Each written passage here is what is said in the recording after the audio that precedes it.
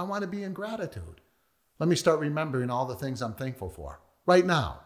Steer yourself from the malevolent to the benevolent. That's what a yogi is. The awareness that it takes, and awareness is another word from enlightenment. Enlightenment means to do something. Enlighten means the light, to make light, to bring light to something. Because you can't see in the dark. You can only see when it's light. So enlightenment means to see, which means to create awareness, because it's only when you're aware of how you are that you can stop doing the shit that's hurting you, right? Now, it's not easy to stop.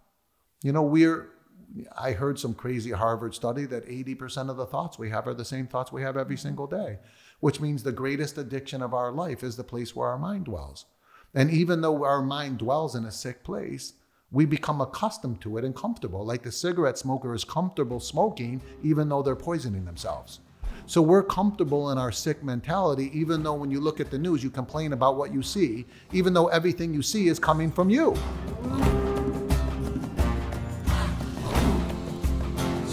Welcome back to the Yogi Triathlete Podcast. I'm Jess, your host, and this is the place where every week we share stories of people looking, finding, and living their purpose.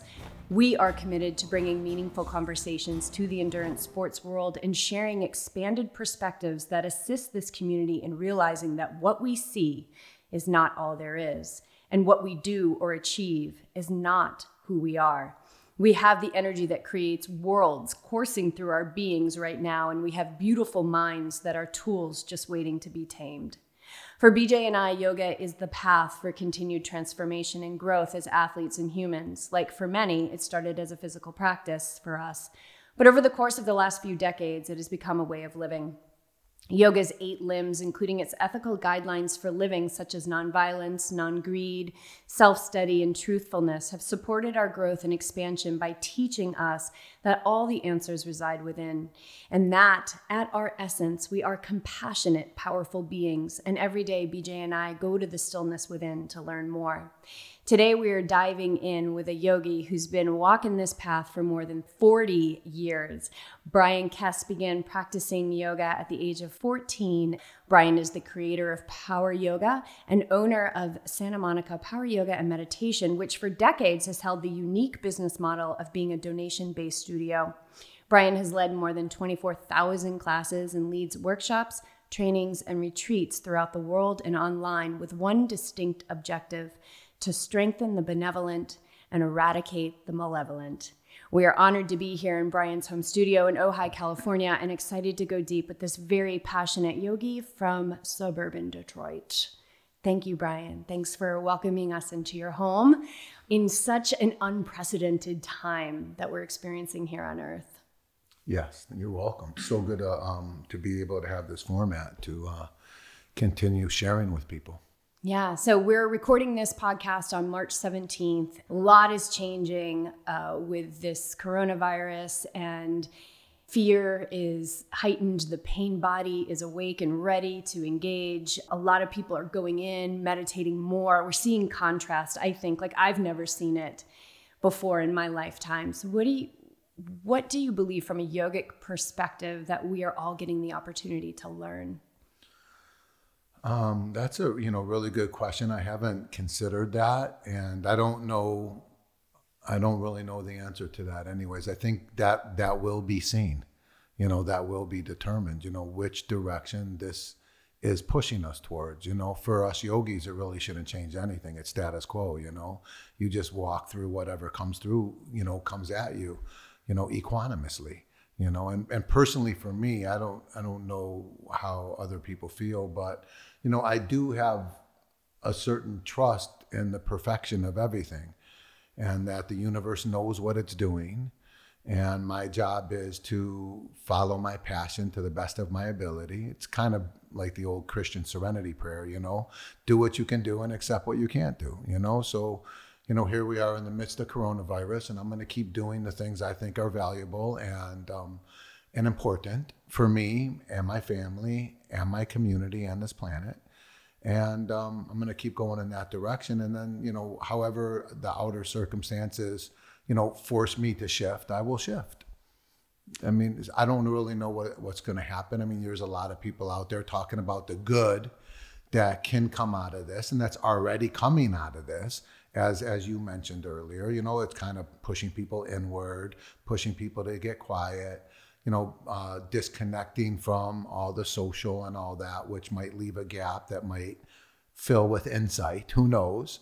If people aren't filling that gap with other crap online, who knows? Hopefully, people do get a lot of benefit from these challenging times. Has it drawn you in a little bit more? Have you been meditating more, or have you felt any contrast yourself through the experience, just with the energy of we're in Ojai, which feels really different, I think, than like Manhattan right now. But have you felt any triggers or any pain body activation within yourself? No, I mean, I've been fine. It's a normal day to me. There are minor adjustments. My kids are not in school. I deal with that. Financially, I'm being hit hard, really hard, and take a deep breath and deal with that, and just keep moving forward. Keep going forward with my yoga practice. Keep going forward with my fatherhood and parenthood and relationships. And so, I'm throwing curveballs all the time, and there might be a time where this coronavirus hits closer to home and I might answer your question differently. But right now, I'm just still doing the same thing. And certainly the coronavirus is maybe shifting the direction slightly in which I'm moving, but that direction has been shifted by thousands of other things that have come into my life, whether it's a death in the family or it's, some other issue that's going on that I have to deal with. So, I don't think that we deal with this issue different than other issues from a yoga perspective. And you offer yoga online too. So really the practice doesn't have to stop. We actually took one of the free classes last night. Oh, good. Which reminded me what an ass kicker of a class that you teach while really encouraging gentleness throughout it. Mm-hmm. And I remember that from the workshop I took with you. I took what you called, I don't know if you still call it this, like an LSD class, the long slow, deep. Yeah. Yeah. It's a special one. It is a special one. And it's not the wrong name either, LSD, because you come out of that so stoned. Yeah. No, I do remember that. And but what I do remember is a 10-minute forward fold at the end. Yeah, everybody remembers that one. That's why I tell everybody, that's what you're paying for. You're paying for an experience. You're going to, whether you like this class or not, you're going to get an experience here. And it's going to be such an experience that you're going to be telling your grandkids about it. And here we are years later, and you happen to bring that up, right? Because that sticks into your head. And that's when people got their money's worth, because, they got something that stands out as an experience, like it or not. It's an experience, and you like it, then you can move in that direction to the degree that you want. You don't like it, then you move away from it. But both of those things are important, right? Because one either pushes you towards what you want, or the other one, helps you realize that, this is something that you do like and you want. So, yeah. Yeah, and in that practice last night, it was the knee come into the opposite elbow and hold it. And you were like, just be calm and breathe. And normally when we add that routine, it's kind of like in and out, like once or twice. But actually pausing and holding it was one of those memorable moments. And I'm like, wow, okay. Your mind goes into like, how long I don't want to do this. Breathe. Right. And relax. Totally. Relax in the intensity. And I think that's a timeless message, to relax in the intensity, but relax your jaw, relax your neck. Well, look, this yoga practice that you guys did of my class online, or you take your my workshops or my classes in person, what have you, why do you think they call it practice? Yoga practice, right? It's like, it's not even really about what you're doing. It's about practicing what you're doing in a certain way. So when you leave the yoga mat and you go in your life, you have a stronger foundation in certain things, because if what you do in yoga doesn't help you in the world, then it's worthless, because you spend 99.99% of your time off the yoga mat, right? So like, be calm in a difficult moment. Well, wow, we have coronavirus permeating the world right now. Like, being emotional, being reactive isn't going to help the situation. No one really acts responsibly when they're emotional or reactive. So, we get a chance to just practice being calm in a difficult moment. And that actually transcends the yoga practice and permeates your life. It's like calmness is a muscle and you're developing it. Just like if you develop your biceps by doing push-ups in the yoga class, it's going to help you carry groceries and carry children more easily. What you did in yoga helped you outside of yoga. And it's the same with being calm. It's the same with being gentle. It's the same with being humble, which means get the hell out of your ego and back off, which means you don't have to worry about how long Brian keeps you in that yoga pose, because you can say to Brian anytime you want, fuck you, I'm out, right? Right. You're giving people permission to do that. Yeah, exactly. It's like you're misinterpreting the challenge if you think the challenge is to force yourself to stay here as long as I'm keeping you here. The challenge is actually for you to say, fuck you, Brian, I'm out. Right? The challenge is to tune into your needs and be respectful of them. And my dialogue is supposed to be encouraging that. But just because your needs are to come out doesn't mean the person next to you's needs is to come out. So I got to hold y'all in the pose for a certain amount of time. So everybody has a chance to challenge themselves. But where that challenge is for every person is a different spot. So each person should be coming out of that pose at a different time. Right? So, but you can't, that can't happen unless you keep people there for a certain amount of time where even the strongest people in the room have an opportunity to be challenged. Because without the challenge, the class is worthless, right? Like, how do you practice being calm in difficult moments if there's no difficult moments?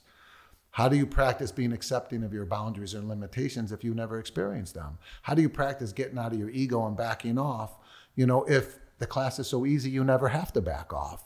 So, but as you can see, the challenge is different. The challenge isn't keeping up with me. The challenge is on working on those other things, right? So, yeah, it's going to be challenging. And that one pose you described, when you do hold it, I realized, like I was just going through that, like one breath and out, and I realized, wow, these are muscles like you would never normally touch if you didn't do this pose. Like when you're doing the knee to the opposite elbow and you try to lift the knee, what muscle is that? Like, what the hell muscle is that? Like, and if you don't touch something, you can't take care of it. So in holding that, we're touching things that otherwise you might never touch, right? And then how are you going to feel your best? If you're walking around with a bunch of dead, stagnant, atrophied places in your body because they never get touched. You can't take care of something you don't touch. So that's just kind of a creative way to activate a place in your body. But still, the message isn't to, hold it longer than what feels appropriate to you. We're so programmed to push through, to truck through life. And this idea of, and we know this is like a spiritual law, right? Like maximum benefit for minimal effort, slowing down, more space in your life. And this is something that people are having a really hard time doing, is this slowing down. What is your take on this inability or this programming that we've received to just go, go, go, go, go? And how does one start to slow down?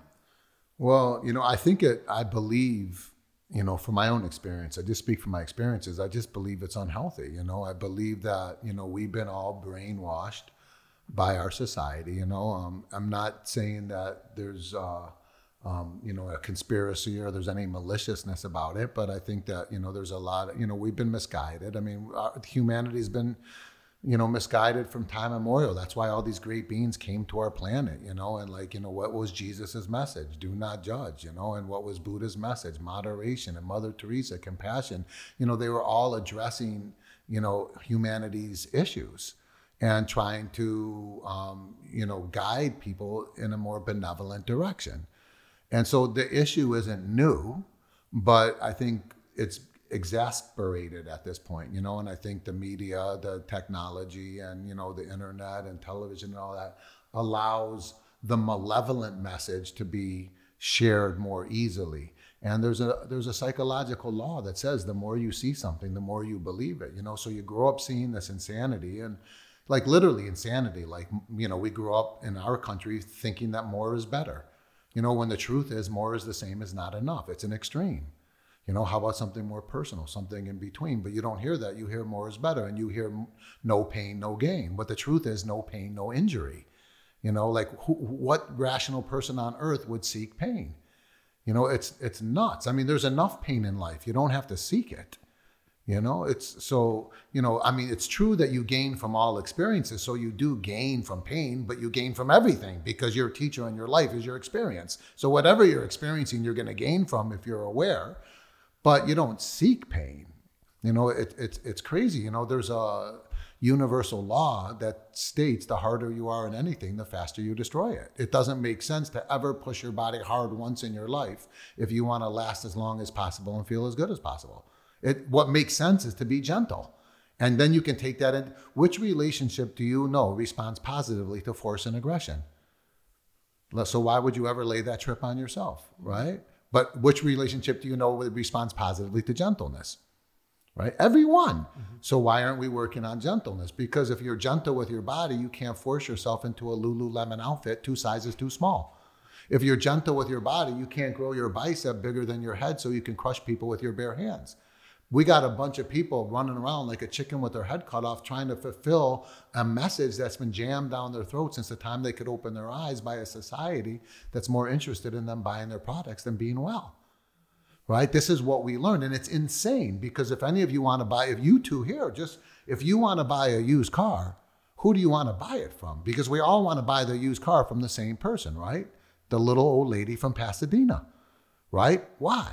Because Pasadena is the most gentle climate on earth for automobiles. There's no snow, there's no rain, there's no humidity, there's no salt on the roads, there's no salt in the air. Metal doesn't rust in Pasadena. And then the little old lady, she barely drove her car, right? And when she does, she drives so slow and careful. When you go to buy that car's like 25 years old. It's like buying a brand new car. The last thing you'd ever want to do is buy a used car from a taxi driver from New York City. That car's been used and abused. But you know whose body that is? An athlete's body. Athletes spend their entire life beating the shit out of their bodies. Their bodies break down faster than anybody else's. But what do? We look at the athlete's body and we say, that's healthy. I say that's bullshit. And we bought it hook, line, and sinker. You can't turn on a television show or look at the cover of a magazine without being told how a woman should look. You see that enough and you believe that's what beautiful is. And then you look in the mirror and you don't see that in yourself. You think there's something wrong with you. That's why 99.999% of all women look at themselves naked in the mirror and have judgmental or critical thoughts about themselves.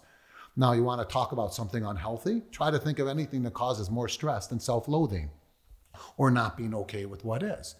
Try to think of anything on earth that creates more disease than stress. 95% of all physical disease is coming from mental stress, according to our medical community, the AMA, American Medical Association, right? So it's like, what creates stress? Like, stop partaking in these stress-producing habit patterns. And our whole culture is, been programmed to think a certain way that has got us, and you can see the obvious, it's got us destroying our own planet.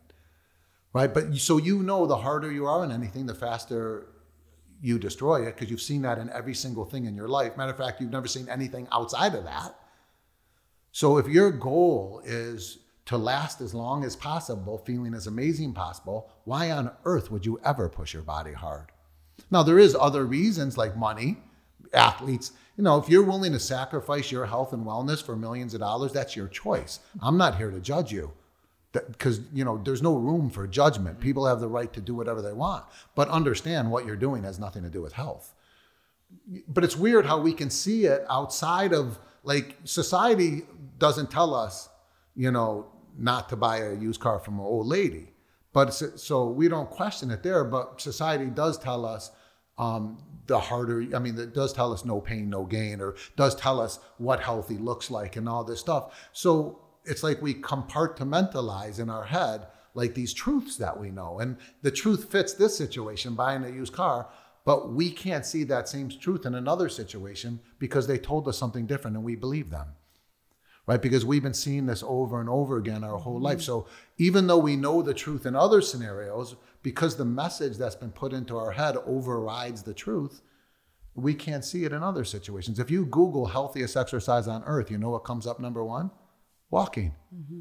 You know what walking is? It's the most gentle exercise on earth. Number 2, swimming.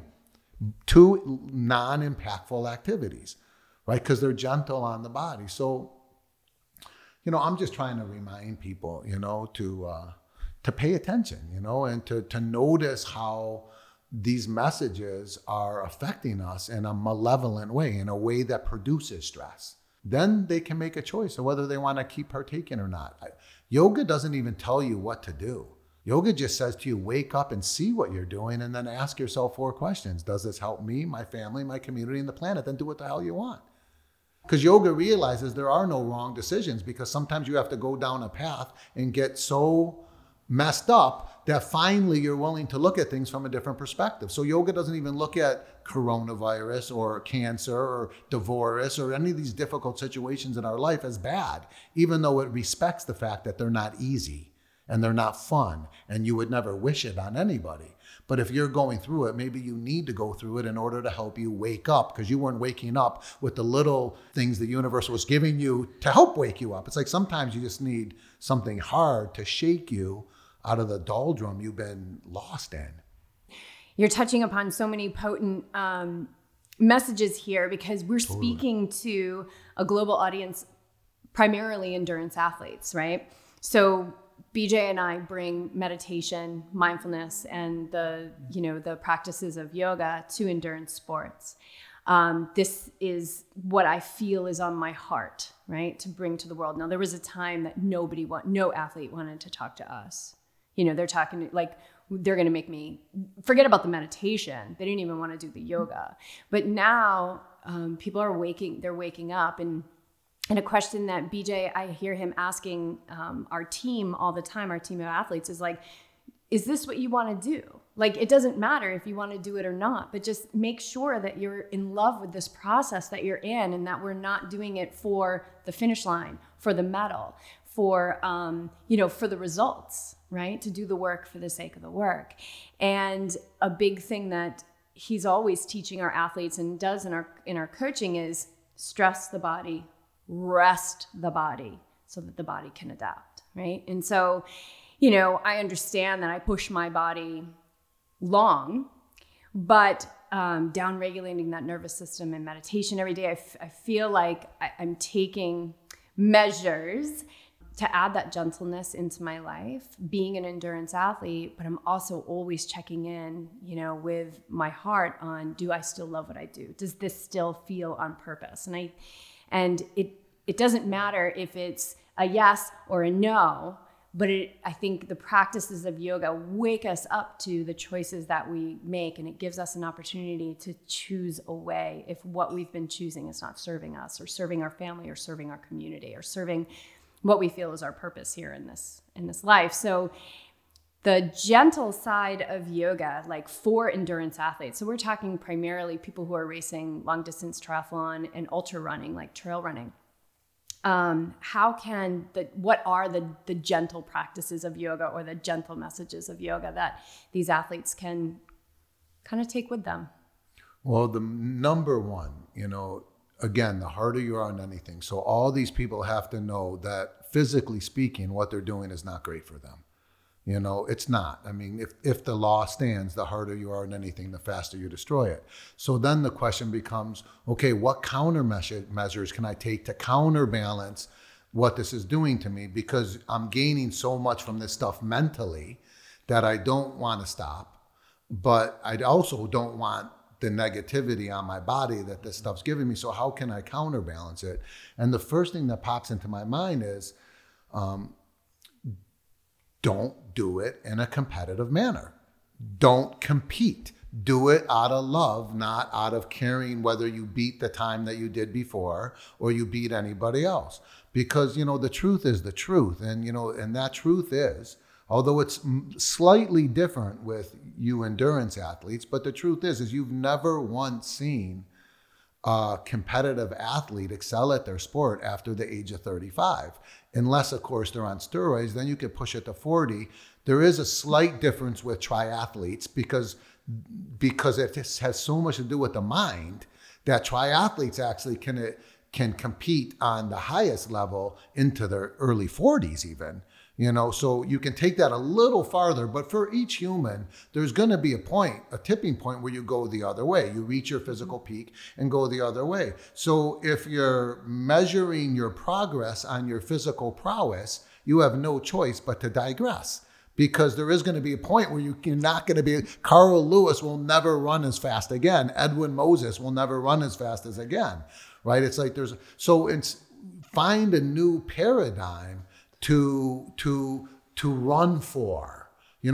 Find another reason rather than needing to be better. How about, find another reason? Because if you're trying to do more than what you did before, listen, you wake up every day different. I'm going to take some gross examples, okay? I mean, let's say a woman wakes up full of PMS, right? Like she just wants to punch her spouse or whatever, She's feeling it. And, that PMS is literally affecting her on every level. So should she run the same distance while feeling PMS as when she didn't feel PMS? And then the PMS goes, and now she starts menstruating, right? And the menstruation is heavy, and that heavy menstruation is affecting this person.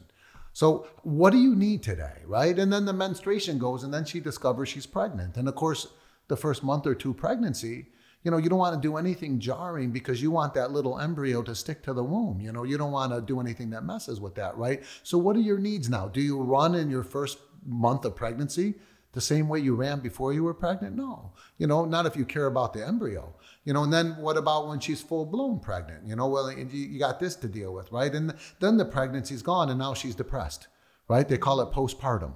Like, what's going on now? What are your needs? And then the postpartum's gone and now she's menopausal. I mean, you ladies got a lot of shit going on, don't you? But these are gross examples. So in each one of these stages that a woman's going through, right? Should she run the same as when she wasn't going through it? No. And if you're competing with some time, you're going to disrespect your needs because your needs are not to do the same as what you did when you weren't dealing with this stuff. And I was, picking on women a little bit, but the truth is it's all of us. From birth to death, we're incessantly changing. Like in what yoga actually does is the goal of yoga, one way to state it, because there's other ways to state it, other ways that I appreciate. But according to Patanjali, the goal of yoga is chitta, vritta, nirodha, right? Which basically means the cessation of fluctuations of your mind. In other words, quiet down your mind, which I'm sure is no coincidence that they're saying 95% of disease is coming from stress. And there's nothing more opposite of stress than having a quiet mind, right? But when your mind's quiet, right, you're not distracted, you can tune into your unique experience you're having because every day you're changing, right? And according to the unique experience you're having, you make intelligent decisions. And then a workout becomes healing because you're honoring what you're feeling, which is why you're given feelings, right? Instead of generically just running to beat that time, which could be completely, utterly disrespecting your needs in that moment. So instead of running to win or instead of running to do better, why don't you run for another reason? And, you runners are going to have to figure out what that reason is. If it's joy, then run for joy. You'll have more joy if you get rid of that friggin' watch. Because, there's not any joy of falling 10 minutes behind the time that you wanted to run. Right? What's the joy in that? Now you're all stressed out because you're not beating your time. That you're a big strong guy and that girl's way ahead of you, or whatever, or there's only the people who do this time get accepted in the next triathlon event, or there's a lot of reasons why that stuff can create stress for you and make this not an enjoyable experience. Because I used to, I never was a triathlete, but, I would easily run 10 miles through the mountains barefoot. That was my joy in my life. I lived up in Topanga Canyon and, I lived on Red Rock Road. I don't know if you ever guys been on Red Rock Road, but it's like the most, you could put a blindfold on and someone drop you off there in a million years. You'd never guess you're in the middle of LA. It's like stunning. And my passion was running barefoot through the mountains, because they say on the bottom of your feet, there's a reflective point for every organ in your body. They call it reflexology. So as you walk or run barefoot, you're pressing on all these points. The end result was basically literally amazing, right? But it was joyful, right? I never had a watch on. I didn't care how fast. I mean, just the fact that I could run that far for that long was certainly enough for me, And then car accident, bad back, I could no longer run. So then I shifted to mountain biking because it was less impact than running.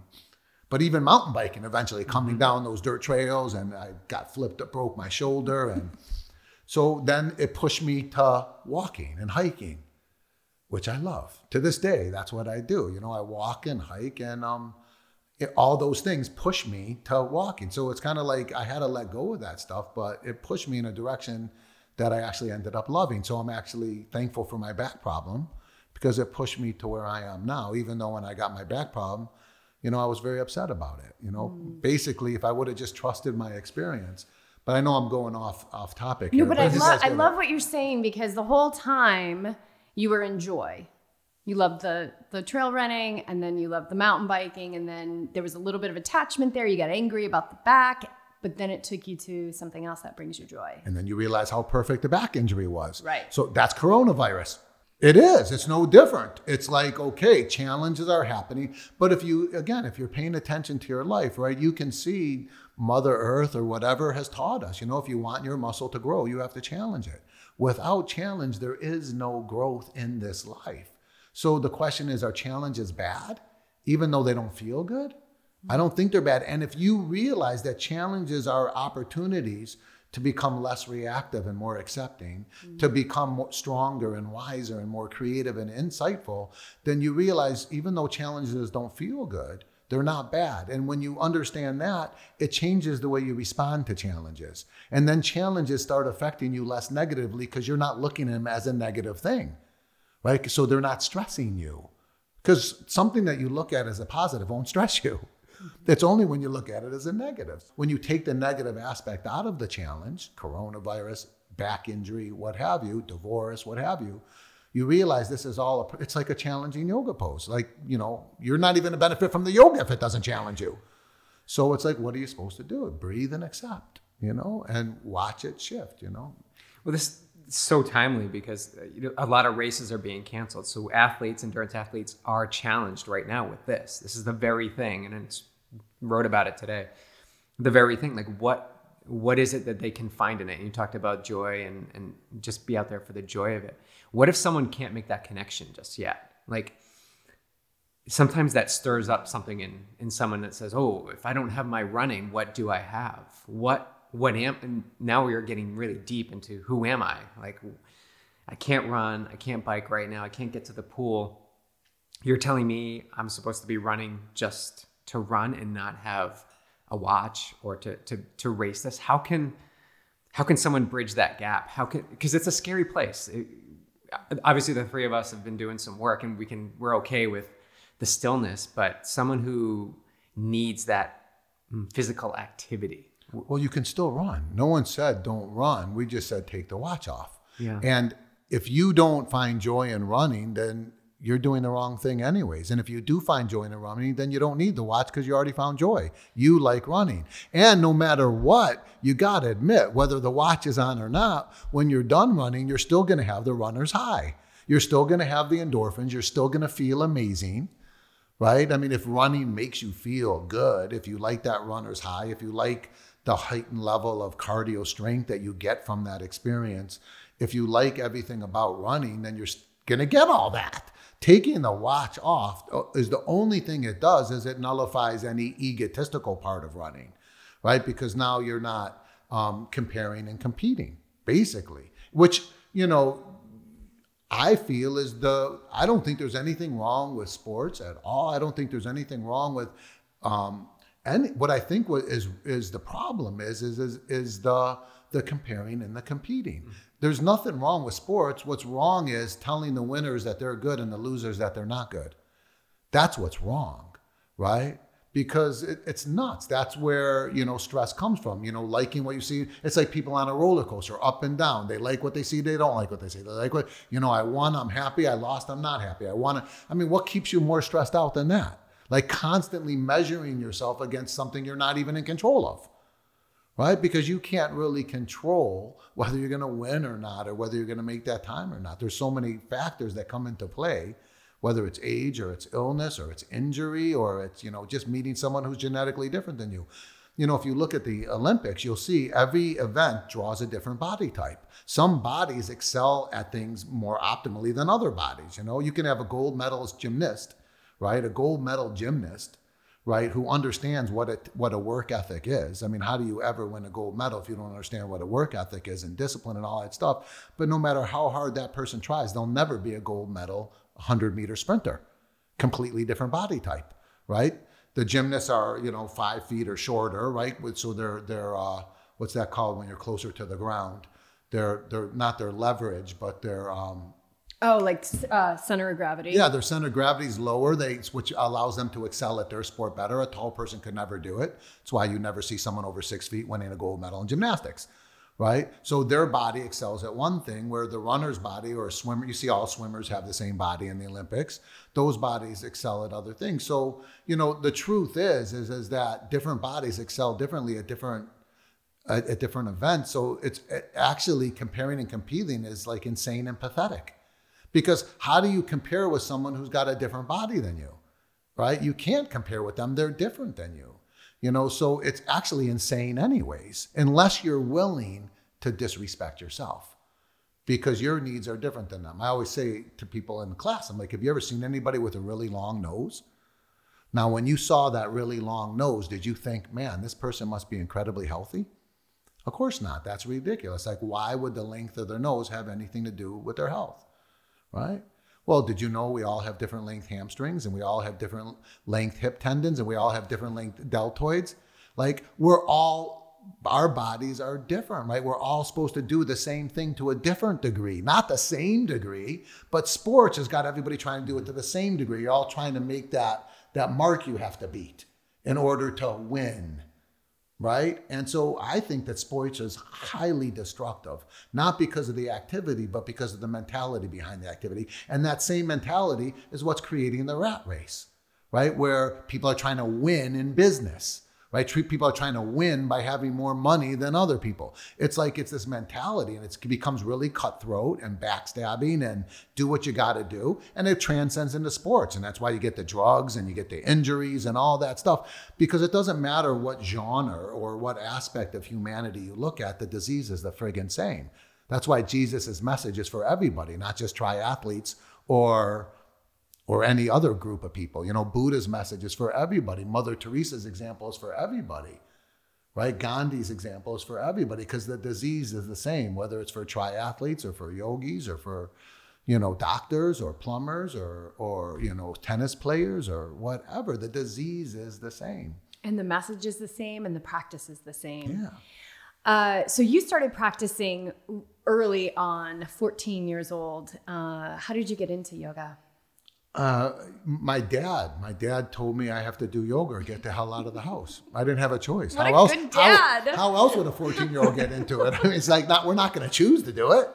At least I wasn't going to choose. My son actually at 13 started his own yoga YouTube site. So he's choosing to do it because that's all he's ever seen, So, the fruit won't fall far from the tree most likely. So, but that's a different scenario. Me growing up in suburban Detroit itself, and then suburban Detroit, that's not what I had seen. And my dad was not any type of yogi up to a certain point. So, yeah, I mean, if he didn't force me, I wouldn't have done it. I mean, I hated stretching. I didn't see the value of it. I grew up with, like every other American boy, my role models were Clint Eastwood and Arnold Schwarzenegger. That's what being a man is. And I didn't see yoga giving me any of that. So, I was not interested in that. Just like women grow up, seeing what beautiful is, and then they try to conform to that. It's like, I was programmed by my culture, and, so my dad actually had to force me because I was never going to do it on my own. But eventually, something shifted in me, and I was like, oh my God, this is amazing. I mean, I feel amazing. And at that point, he never had to force me again, because I started to recognize the benefits of it.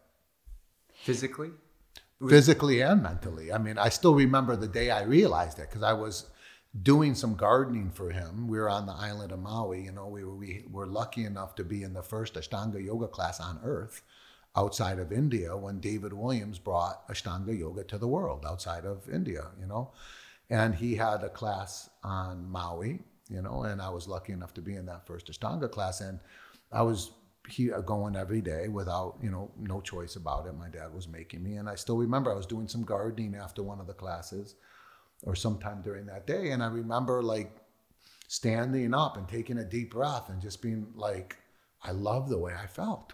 And I couldn't just say it was physical. I just loved the way I felt. Probably most of it was mental, because you'll never love the way you feel if you don't feel good mentally. And then I looked down at my body, and I loved the body that I saw because I was still an egomaniac. And I hadn't deleted the program that was put into my head by my culture. So I loved my body because the Ashtanga was so strong that it was maintaining all the muscles I had achieved from lifting weights prior to that. So my ego was fulfilled and I was feeling amazing. So from that day on, basically, he never had to force me again to practice. But that's how it started. What do you think you would have done if he didn't force you to do yoga? What do you think I would have done? Yeah. That's a really good question. I don't believe that he was really forcing me to do yoga. I believe the universe was giving me what I was asking for because I always had a desire to be the best that I could be. I didn't know what that was. And in my culture, the best you could be would be lifting weights because I always said the best you could be was the healthiest you could be on every level, the healthiest you could be. That's what I related the best was the healthiest. And when I grew up, we didn't have a lot of tools for being healthy. A good meal was, making sure you eat the 4 food groups like bacon, eggs, a fruit, and toast or whatever, right? That was a good meal. And lifting weights. That's what exercise was back then. If it wasn't lifting weights, it was calisthenics. It was one of those two things. We didn't have any other choices. So that's what I did. But I think because I did want to be the best, when you're ready, the teacher will appear, right? So then out of nowhere, my dad has a bad back. Someone he's a surgeon. He got the surgeries and did everything he could for his back, but nothing was helping. Someone said, try yoga, right? And then he really appreciated the yoga because he was a very stressed out person and the yoga was helping him deal with his stress, right? And then he thought, man, I want my kids to do that. So then he forced me to do it. So was it really him forcing me to do it, or was the universe bringing me yoga because my desire was to be the best I could be?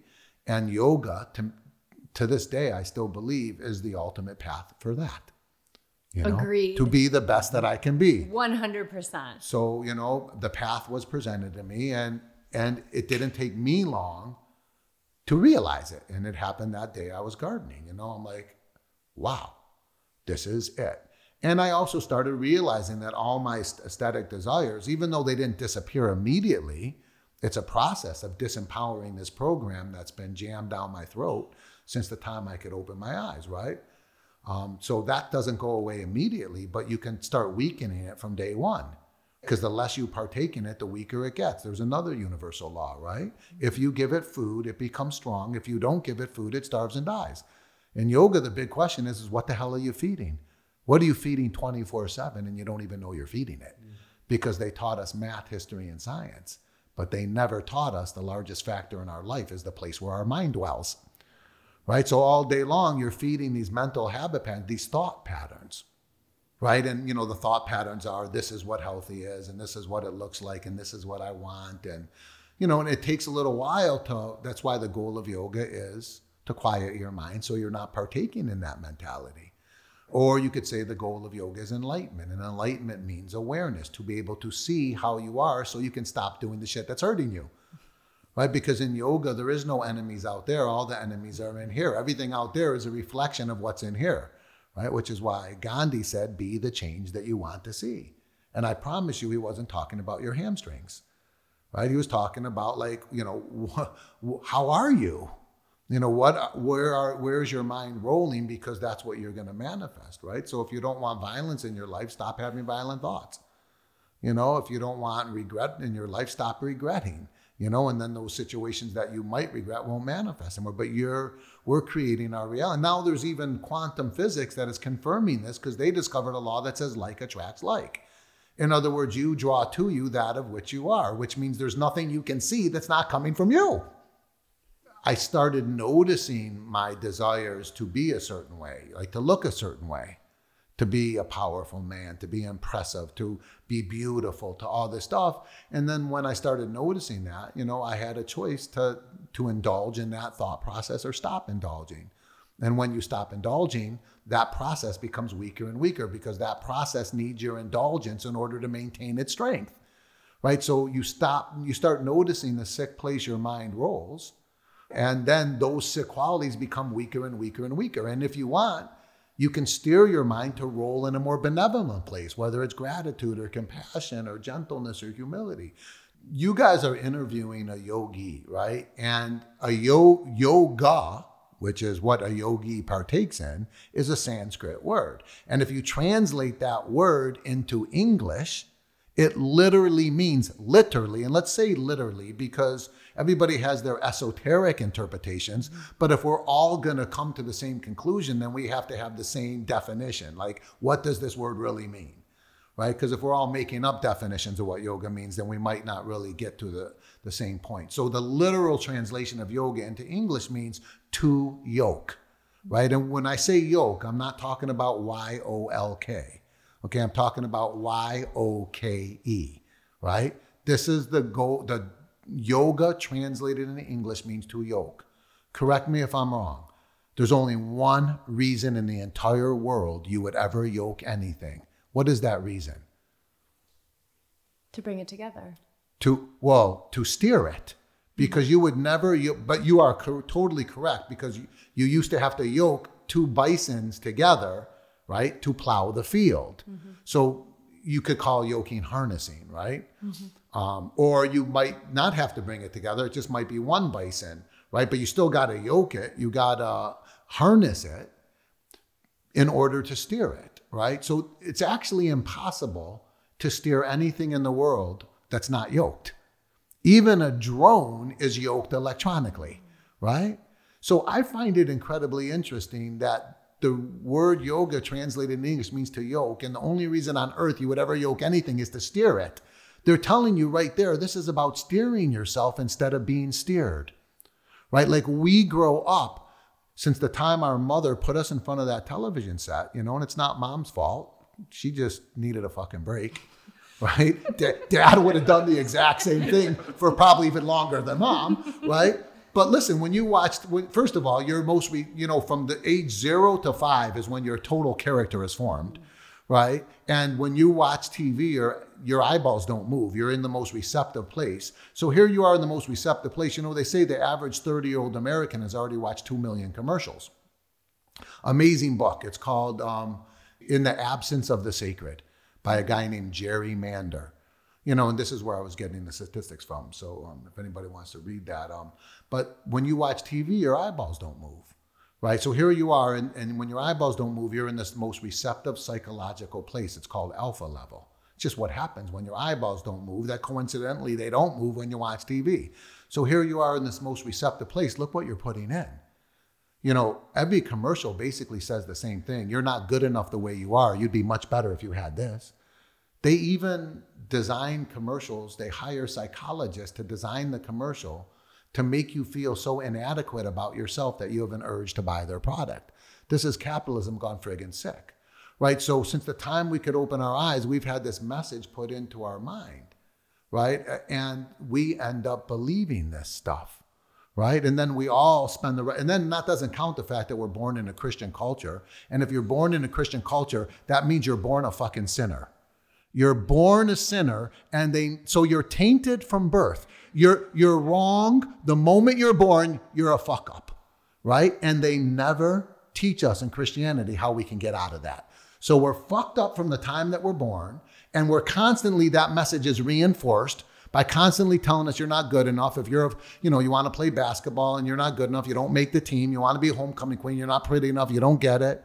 You wanted the trip to Washington, D.C., so you want to try to win the essay contest. 5 people win. Every kid in the school pours their heart and soul into it, but you're telling all of them there wasn't good enough. These kids get to go. The message is constantly being forced your whole life. You're not good enough. And then you get a whole society of people running around like a chicken with their head cut off, trying to fulfill a hole that's not even there. But they told us it was there. And we believed it. And then we bring that into everything.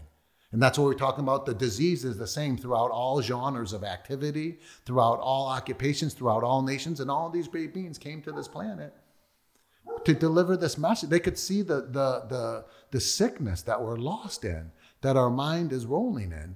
And they say, hey, wake up, notice that, and steer yourself away, right? Like if you notice you're having angry thoughts, just notice I'm having angry thoughts. Now, don't get angry that you're having angry thoughts. That's the trap, Just notice it, smile, because the most important thing just happened, awareness. That's why the goal of yoga is awareness. So you can start noticing the sick place you dwell and then steer yourself to where you want to be. Well, I want to be in gratitude. Let me start remembering all the things I'm thankful for right now. Steer yourself from the malevolent to the benevolent. That's what a yogi is. The awareness that it takes, and awareness is another word from enlightenment. Enlightenment means to do something. Enlighten means the light, to make light, to bring light to something. Because you can't see in the dark. You can only see when it's light. So enlightenment means to see, which means to create awareness, because it's only when you're aware of how you are that you can stop doing the shit that's hurting you, right? Now, it's not easy to stop. I heard some crazy Harvard study that 80% of the thoughts we have are the same thoughts we have every single day, which means the greatest addiction of our life is the place where our mind dwells. And even though our mind dwells in a sick place, we become accustomed to it and comfortable. Like the cigarette smoker is comfortable smoking, even though they're poisoning themselves. So we're comfortable in our sick mentality, even though when you look at the news, you complain about what you see, even though everything you see is coming from you, right? You're fucking responsible for Donald Trump or for anything that's going on. And when I say Donald Trump, I'm not saying it's good or bad, but if you like it or don't like it, you're responsible because and all I see is people complaining about the way that things are instead of looking at themselves and how they contribute. A lot of people aren't seeing that. And awareness it's the base. Like you have to be aware, but awareness doesn't change anything. It just shines the light. Then we have to use our will, right? To make the change, to say, hey, hold on a second. This ship's going in the wrong direction. Totally. I got to get the shit over here. Right. I'm picturing listeners right now on their commute with their tongue hanging out of the mouth going, oh my God, this is me. Oh my God, this is me. Like, how do I start to become aware? Because we're always wanting to intellectualize it, right? Like I need doubt. How do I become aware? How do you answer that when you have like a beginner yogi that's really at this precipice of like, I want what you're talking about, Brian. How do I begin? Well, awareness is a muscle. It's a muscle. How do you build a muscle? That's the answer. Work on it, right? Work on awareness. That's the objective of yoga. If you're going to a legit yoga class, and I'm not talking about one of these classes that's all about the pose, right? Because all poses are friggin' stupid, right? Unless, of course, you're going to do it with awareness. The pose is only a tool. It's like a knife. You can hurt someone with a knife or help someone. What matters is the mind that's wielding the knife. The poses are the same. Poses are not beneficial by themselves because you can do a yoga pose in an aggressive, judgmental, reactive, competitive manner. And that's the way most people do them because that's the way most people are. And if the yoga instructor is only talking about the pose, they're not giving, like they're talking about alignment and all that stuff that you hear most of them talking about. Then they're not giving the student to be reflective of where their mind's dwelling in the pose. So what I notice is people bring their shit to yoga and turn yoga into shit, right? Because they're you have to bring your shit to yoga. You can't leave it at the door, right? Even if you took a shit at the door, you'd still bring all your shit to yoga because we're talking about a different kind of shit, right? So people bring their shit to yoga. And what I notice is they exacerbate or exaggerate their shit. They actually are because in the middle of yoga, they're strengthening their competitiveness and their criticalness and their Can you think of anything on earth you're more judgmental and critical about than your body?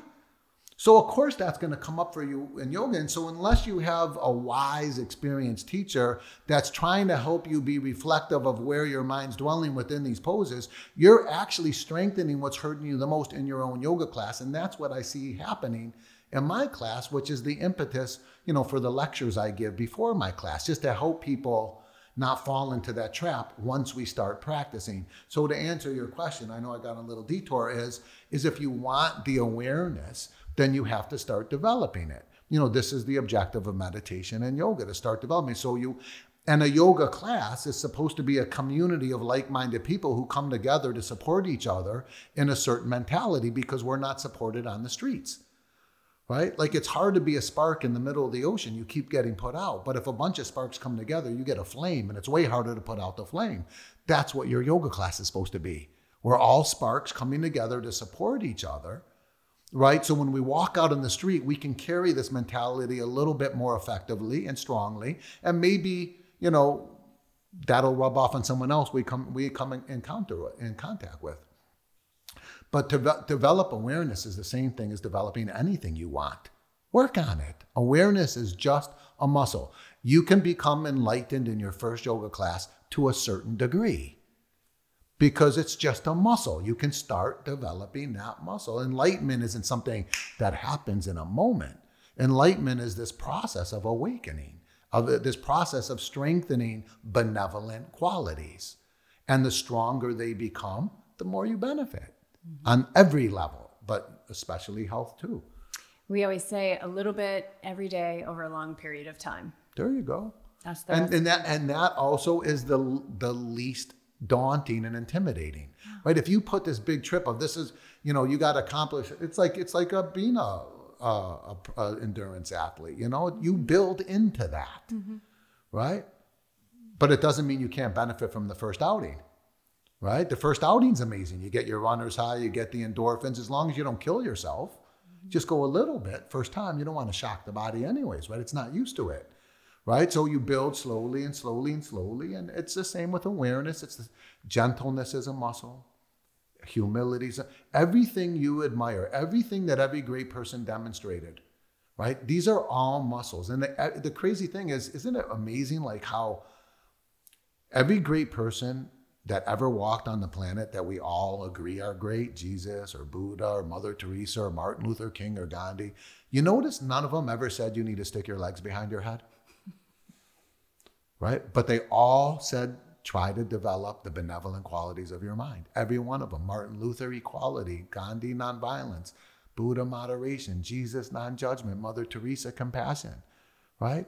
It's no coincidence that they were telling us to do this, and now modern medicine's telling most of us that the disease is coming from our mind. Maybe they understood what modern medicine's discovering right now. If you really want to be healthy, look at your mind state. Then you look at the Yoga Sutras of Patanjali. They say the greatest work in all of yoga, the Yoga Sutras. He doesn't mention yoga poses one time. That's how important they are. They're not. Well, he says one pose, Padmasana, which is seated pose, because he wants you to meditate. Right? The greatest work in all of yoga, there's no mention of yoga poses. Then you travel to India, you search from the bottom to the top. You can't even find physical yoga. At least when I was there, you couldn't find it because that was pre-internet. Now you can Google it and go straight there, but my guess is 99.999% of all yoga in India has nothing to do with physicality. It has to do with devotional practices or meditation practices. In other words, practices that affect your mind. Everywhere you look, they're telling us to address our mind state. But if Harvard's correct, and I think Patanjali would disagree, Patanjali might say it's more than 80%, but if Harvard's correct and like 80% of the thoughts you have are the same thoughts you have every single day, then there's no doubt this is the greatest addiction of our life. And we all know how difficult it is to break addictions, let alone the greatest addiction of our life. I mean, you can't even fathom the ferocity of the withdrawal symptoms you would have to experience dealing with the greatest addiction. And when you understand that, now you know why us Americans have turned yoga into a physical practice, because no one wants to fucking deal with that. Let's just analyze our triangle pose and pretend we're doing yoga. Let's kick up and do a handstand and call it yoga. It has nothing to do with yoga, right? But in that case, we don't have to deal with our addiction. And yoga is about dealing with your addiction. You know, when an addict wants to break their addiction, they go to a treatment center for two reasons. They want to get away from negative influences and create a supportive environment. Well, when the yogis wanted to deal with their addiction, they did the same exact thing. They left their communities and they went to a treatment center. They called it an ashram or a hermitage or a temple. All that is a yogic treatment center, right? A place where they can get away from everything that was affecting them negatively, and they can focus on what affects them benevolently, right? And if and I'm sure we're not going to convince people to leave their lives and go to, a yogic treatment center, but, you could say for that hour every day you practice, or that half hour, that 2 hours, whatever it is, that is your time. And maybe once a year, you go away on a retreat or someplace where you can maybe, make some bigger steps because you're making a little bit more effort, taking a little more time. But you got to create that time for yourself. Those are your audience that are saying, oh, how can I develop this? Well, how badly do you want to develop it? Because if you want it bad enough, you can develop it. You develop the ability to do a triathlon. If you can develop that ability, which actually takes a lot, then I'm sure you could develop awareness. It's just a matter of how badly you want it, which is probably why the yogis understood the importance of challenge in our life. Because sometimes things just really got to get bad before you're willing to make a shift. Maybe you got to get divorced in order to finally realize you need to deal with your jealousy issues. Maybe you got to become obese and sick before you're willing to finally deal with your dietary choices. So maybe these difficult things are not bad if they're forcing you to look at things and deal with them. Because maybe you just weren't willing to do it up to that point. Even though the universe was giving you little signals, those little signals were not worth dealing with that addiction yet. Because dealing with that addiction is also very, very, my guess is it's the hardest thing on earth. That's my guess. The path of yoga is the hardest thing on earth. But the issue is, if your goal is wellness, you have no choice. We need to start taking baby steps in this direction. And that's what I'm here to support, to whatever degree I can. I love it. And, we bring this to the endurance sports world because we believe that endurance athletes have the discipline and the work ethic that it takes to walk this path. And it has, fully transformed our lives and keeps calling more life through us and calling us to more. And we're really, really grateful to be connected with you and for all that amazing wisdom you just dropped on this community. Thank you. Thank you so much, Brian, from the bottom of my heart. We really appreciate you welcoming us into your home and sharing so generously. I just looked at the clock. That was an hour. Yeah, dude. Totally. What? So fast, right?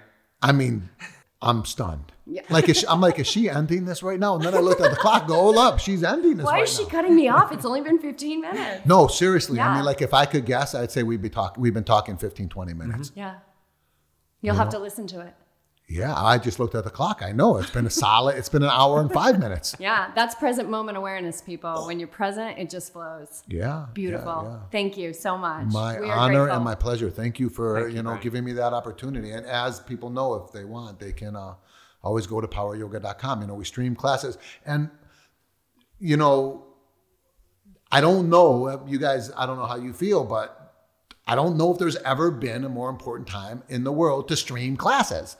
Because every yoga studio is closing right now with this coronavirus. Every business is closing. And yet you can go online and you can be right in the middle of a yoga class, and in my classes, they're live. So you really hear people moaning and groaning and laughing. So there's these moments when you're streaming my classes that you actually forget you're at home. You're actually because you get just lost in the flow, just like everybody in class. And then you're like, oh shit, I am at home, right? But and I don't have to get in my car and drive now because I'm so yoga high. But yeah, so where can people, get that stuff? Poweryoga.com. Poweryoga.com. That's where are you most active on social where people can follow you? Well, one more thing about poweryoga.com too is just so you guys know, we have multitudes of classes for free. So I created something called donation-based yoga a long time ago. Now there's a lot of other studios doing it, which is beautiful. It's so beautiful. But when I started, there was nobody, and that's really something I'm passionate about. Yoga is not a business. Everybody has the right to practice yoga regardless of how rich you are. So, that was the impetus behind donation-based yoga, making it available to everybody. And so when we went online, which was much harder to do donation-based yoga because of all that it took to create what I created, we wanted to make sure there was yoga available to people that weren't financially able to buy anything. So, we do have this amazing membership for a great price that gives you access to thousands of classes and all this content, but there's certainly enough on there for free. So if any of this resonates with you, everything that I mentioned here is voiced in every single one of my classes and supported. And so you can go online, you can do classes for free, and you can work on this stuff. Do you have an LSD class up there? I have an LSD class. Hell yeah. And yeah, you can also, Brian Kest Power Yoga, I believe, is the Facebook thing. And Brian Kest, I think, is the Instagram thing. I'm not even sure what my, I'm on that stuff because, if you're running a business, you have to be on that stuff. That's where people get their information. But I have no personal Facebook site or Instagram site. I don't want to partake more in that computer stuff than I have to. But that stuff is available there. Yeah. So what would be one thing that you'd like this audience to take away from our conversation today? Go to poweryoga.com and start practicing yoga. Or honestly speaking, I know that the way I share yoga not everybody resonates with that way. We all resonate with a different vibe. And, there's some people out there who are, more yin and softer, and maybe I might be a little harsh for them. And, there's a lot of yoga out there. You can get a lot of free stuff on YouTube. There's a ton of content out there. So that's the thing, is just, start. Yeah. It's like, again, when the student's ready, the teacher appears. It doesn't matter where you go online to do it, because wherever you go is going to open up other doors. That's going to bring more stuff into your life. And those things will open up other doors. And, this information is going to start flooding into you. But you got to start somewhere. So just get your ass to a yoga class, even if it's online. Start the process. And, that's my suggestion. Love it. Awesome. Thanks Cool. so much. Thank you. Thank you guys. Thanks for having me.